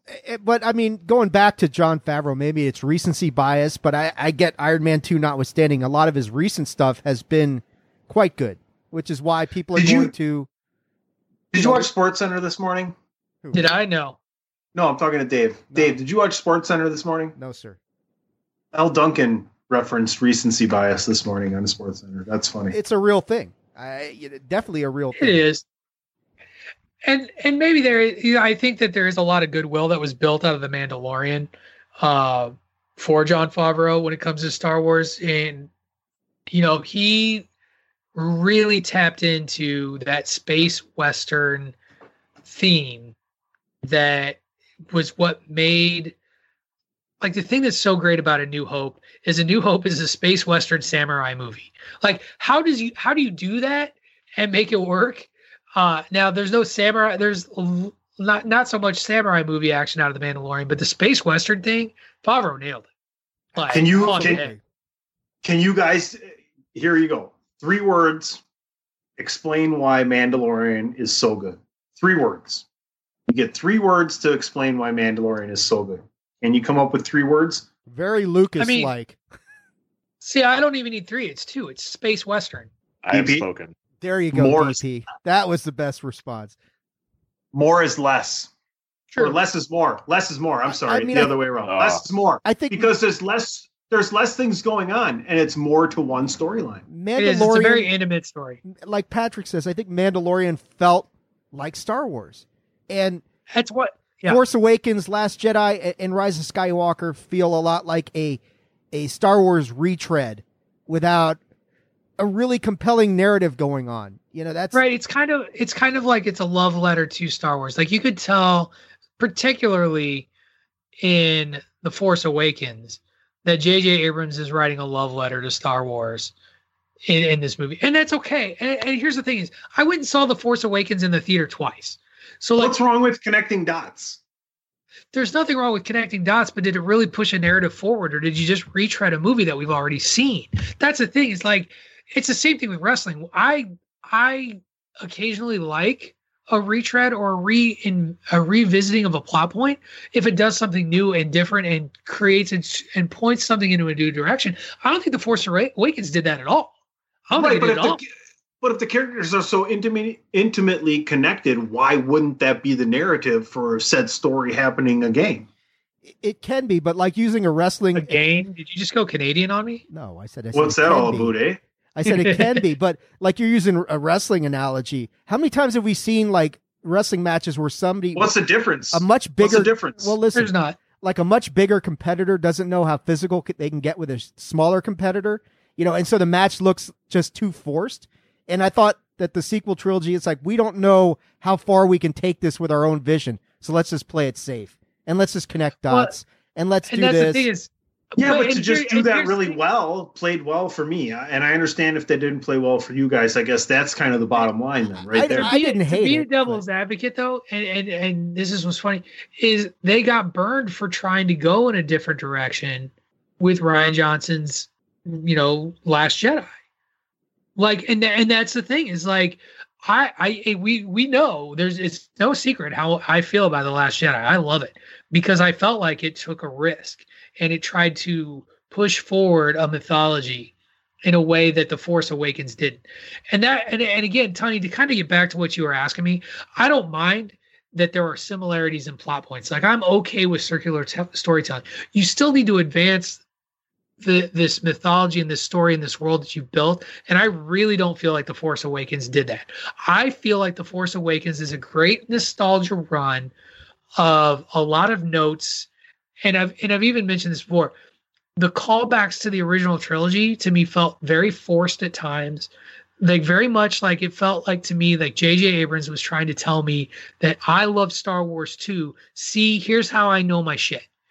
And I felt like if they had done less of that and really done something with pushing the mythology of Star Wars forward outside of Rey being the chosen one, oh, look, women, I would have liked that movie a lot more. And I loved that they took risks. What I think happened in The Last Jedi, what we saw happen was they took risks, and it was polarizing. And Disney, in particular, was like, we can't have this. It can't be polarizing. We got to have fans behind this. We don't want to lose them. And so I think that they regressed and stepped back. And I think that they then went back to a J.J. Abrams and they started to make then a movie that was a hot garbage mess that made no goddamn sense and brought things back that people were familiar with. Mr. Emperor Hood. I think you're talking about that risk. I think that's where they're at right now. I think that's the idea with bringing Taika Waititi or talking about Jon Favreau doing the next, right, somebody different doing the next iteration of Star Wars, because this is a chance for them to do, it's going to be something different. It's going to be a different story. And it's another opportunity for them to take that kind of risk and say, okay, we want to try a different direction here. Let's see if it's going to work. It's going to work or not. And I think that's where they're going. Right. And I think that's the exciting thing is that Waititi's already done it, because Waititi did it with Thor. Because Thor was a set of movies that people like the idea of Thor, but the movies were not really that exciting or great with the way they were being done. And he took that and was like, look, let's do it this way. And it was a real risk to do a hyper sci-fi buddy comedy in the middle of fucking space with Hulk and Thor. And it worked. Well, and it worked so well. I mean, it's beyond... I mean, yeah, everything you say is true, but I mean, they took Thor, which was a very serious, stoic, uncharismatic character. Dour. Yeah. Dour exactly. Is the word. And then Taika Waititi comes in with Ragnarok and flips this thing completely, and now Thor's the most colorful, charismatic, funny character in the MCU, which you could never have anticipated. People liked Thor all along. Suddenly people are like, I always loved Thor. No, yeah, he didn't. Right. And then they do that. And then on top of that, they're combining a story that we haven't seen with World War Hulk, into one movie that couldn't have been easy to do, to give that storyline justice. And he pulls it off really well. So yeah, I feel really optimistic about where Star Wars can go with him at the helm. And it wouldn't be the worst thing to make a more Ragnarok-ish, Guardians of the Galaxy-ish kind of take on Star Wars. Get some more comedy in there. Why not? So you guys talk about wanting more creativity and new kind of storyline in Star Wars-ish kind of thing, right? That's kind of where you guys are at for the most point. And you all agreed that you want it to happen before the Skywalker saga. But why not have it happen? Why not have it happen after? You have total freedom there. There's no reason to have it. No, there's no like that's where I want it to go. I want it to go after. And I want them, the only thing that I want them to do to maintain themselves with Star Wars is to maintain a trilogy aspect.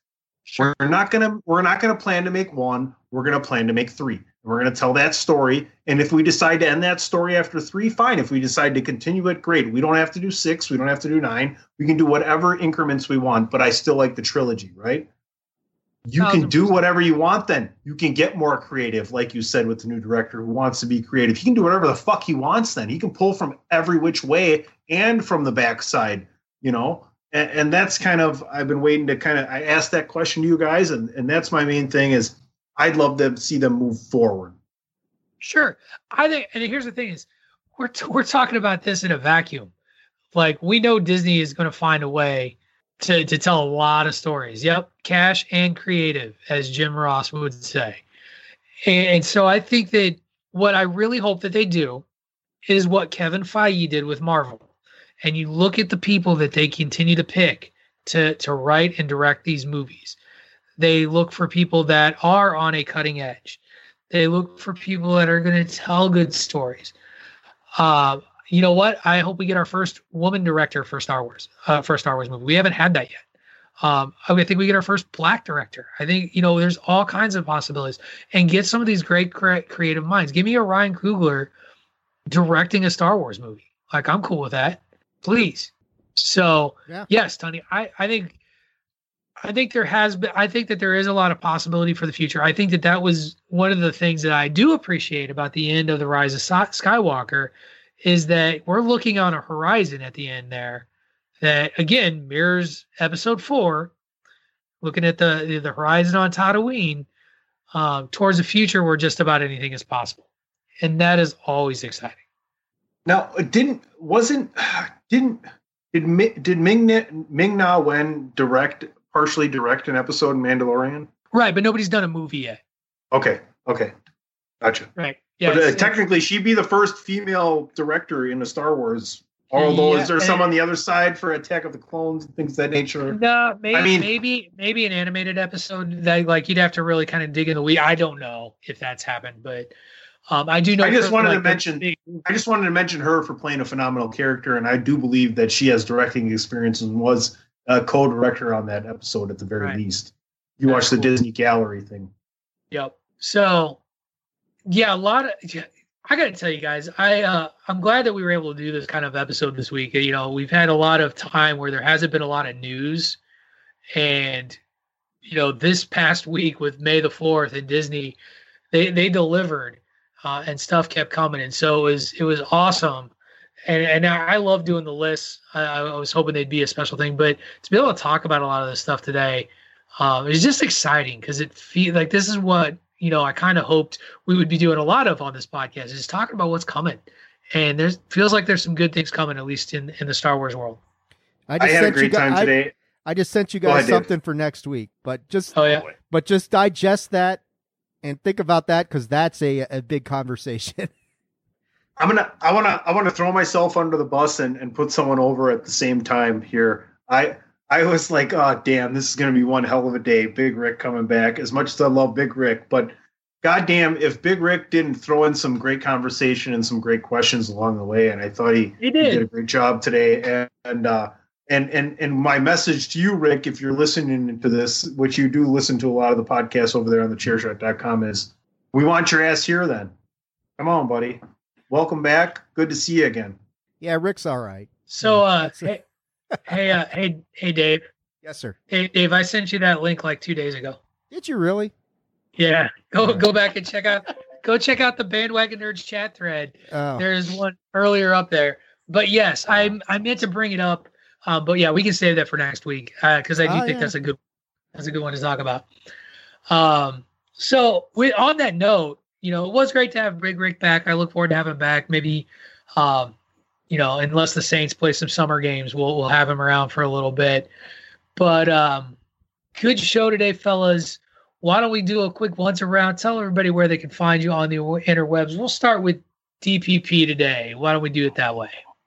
Well, you can find me all over the worldwide social media interwebs, and it's me, DPP, and make sure you check out facebook.com/DWI podcast for the DWI podcast with PC Tunney and myself. Tunney. I am the aforementioned PC Tunney. You can find me at PC Tunney. You can find me on this show at Bandwagon Nerds. You can find me on @PodIsWar at Podcast DWI. The PIW special, The Last Dance, as every Monday night, talking about Michael Jordan and the Bulls, and the Frankie DeFalco Show. So, there you go. Remember, folks, send your hate tweets to @TheBigRick62. He will certainly appreciate all of that. You can find me at AttitudeAg, at AttitudeAGG, or on Facebook.com/Attitude of Aggression. And you can find me, Patrick O'Dowd, on the Twitter at Wrestling Realist. That is at WRESTLNG REALIST.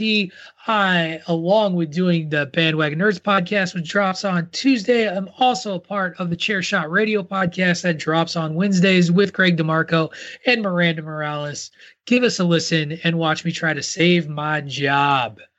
Anyway, that's going to do it for us here on this week's edition of Bandwagon Nerds. Half the time, all of the quality. Thank you, everyone, for listening. Now climb out of the basement and make your mother a dinner. Give her a call. Wish her well. It's Mother's Day, for God's sakes. You've been listening to Bandwagon Nerds.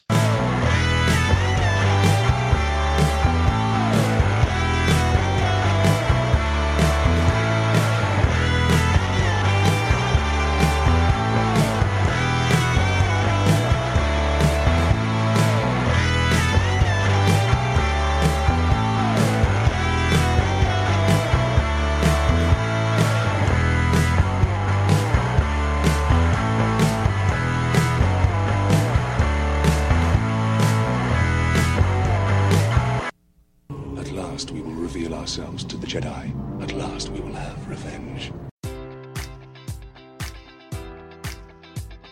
Enjoy all your favorite sports like never before at BetMGM. Sign up using code Buckeye and receive up to $1,500 back in bonus bets if you don't win your first bet. When you register with BetMGM, you'll get instant access to a variety of parlay selection features, live betting options, and the best daily promotions in the business. And with BetMGM at your fingertips, every play and every game matters more than ever. Place your money line, prop, or parlay bets with the king of sportsbooks today. Sign up using code Buckeye and receive up to $1,500 back in bonus bets if you don't win your first bet.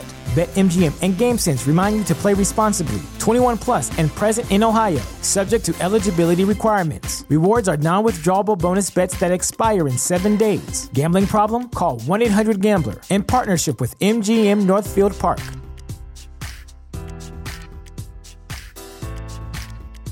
You know how to book flights and hotels. All you're missing is a tool to plan the travel experiences you'll have once you arrive. That's why you need Viator. Book guided tours, excursions, and more in one place. There are over 300,000 travel experiences to choose from, so you can find something for everyone. And Viator offers free cancellation and 24/7 customer support for worry-free travel. Download the Viator app now and use code Viator10 for 10% off your first booking in the app. Find travel experiences for you. Do more with Viator.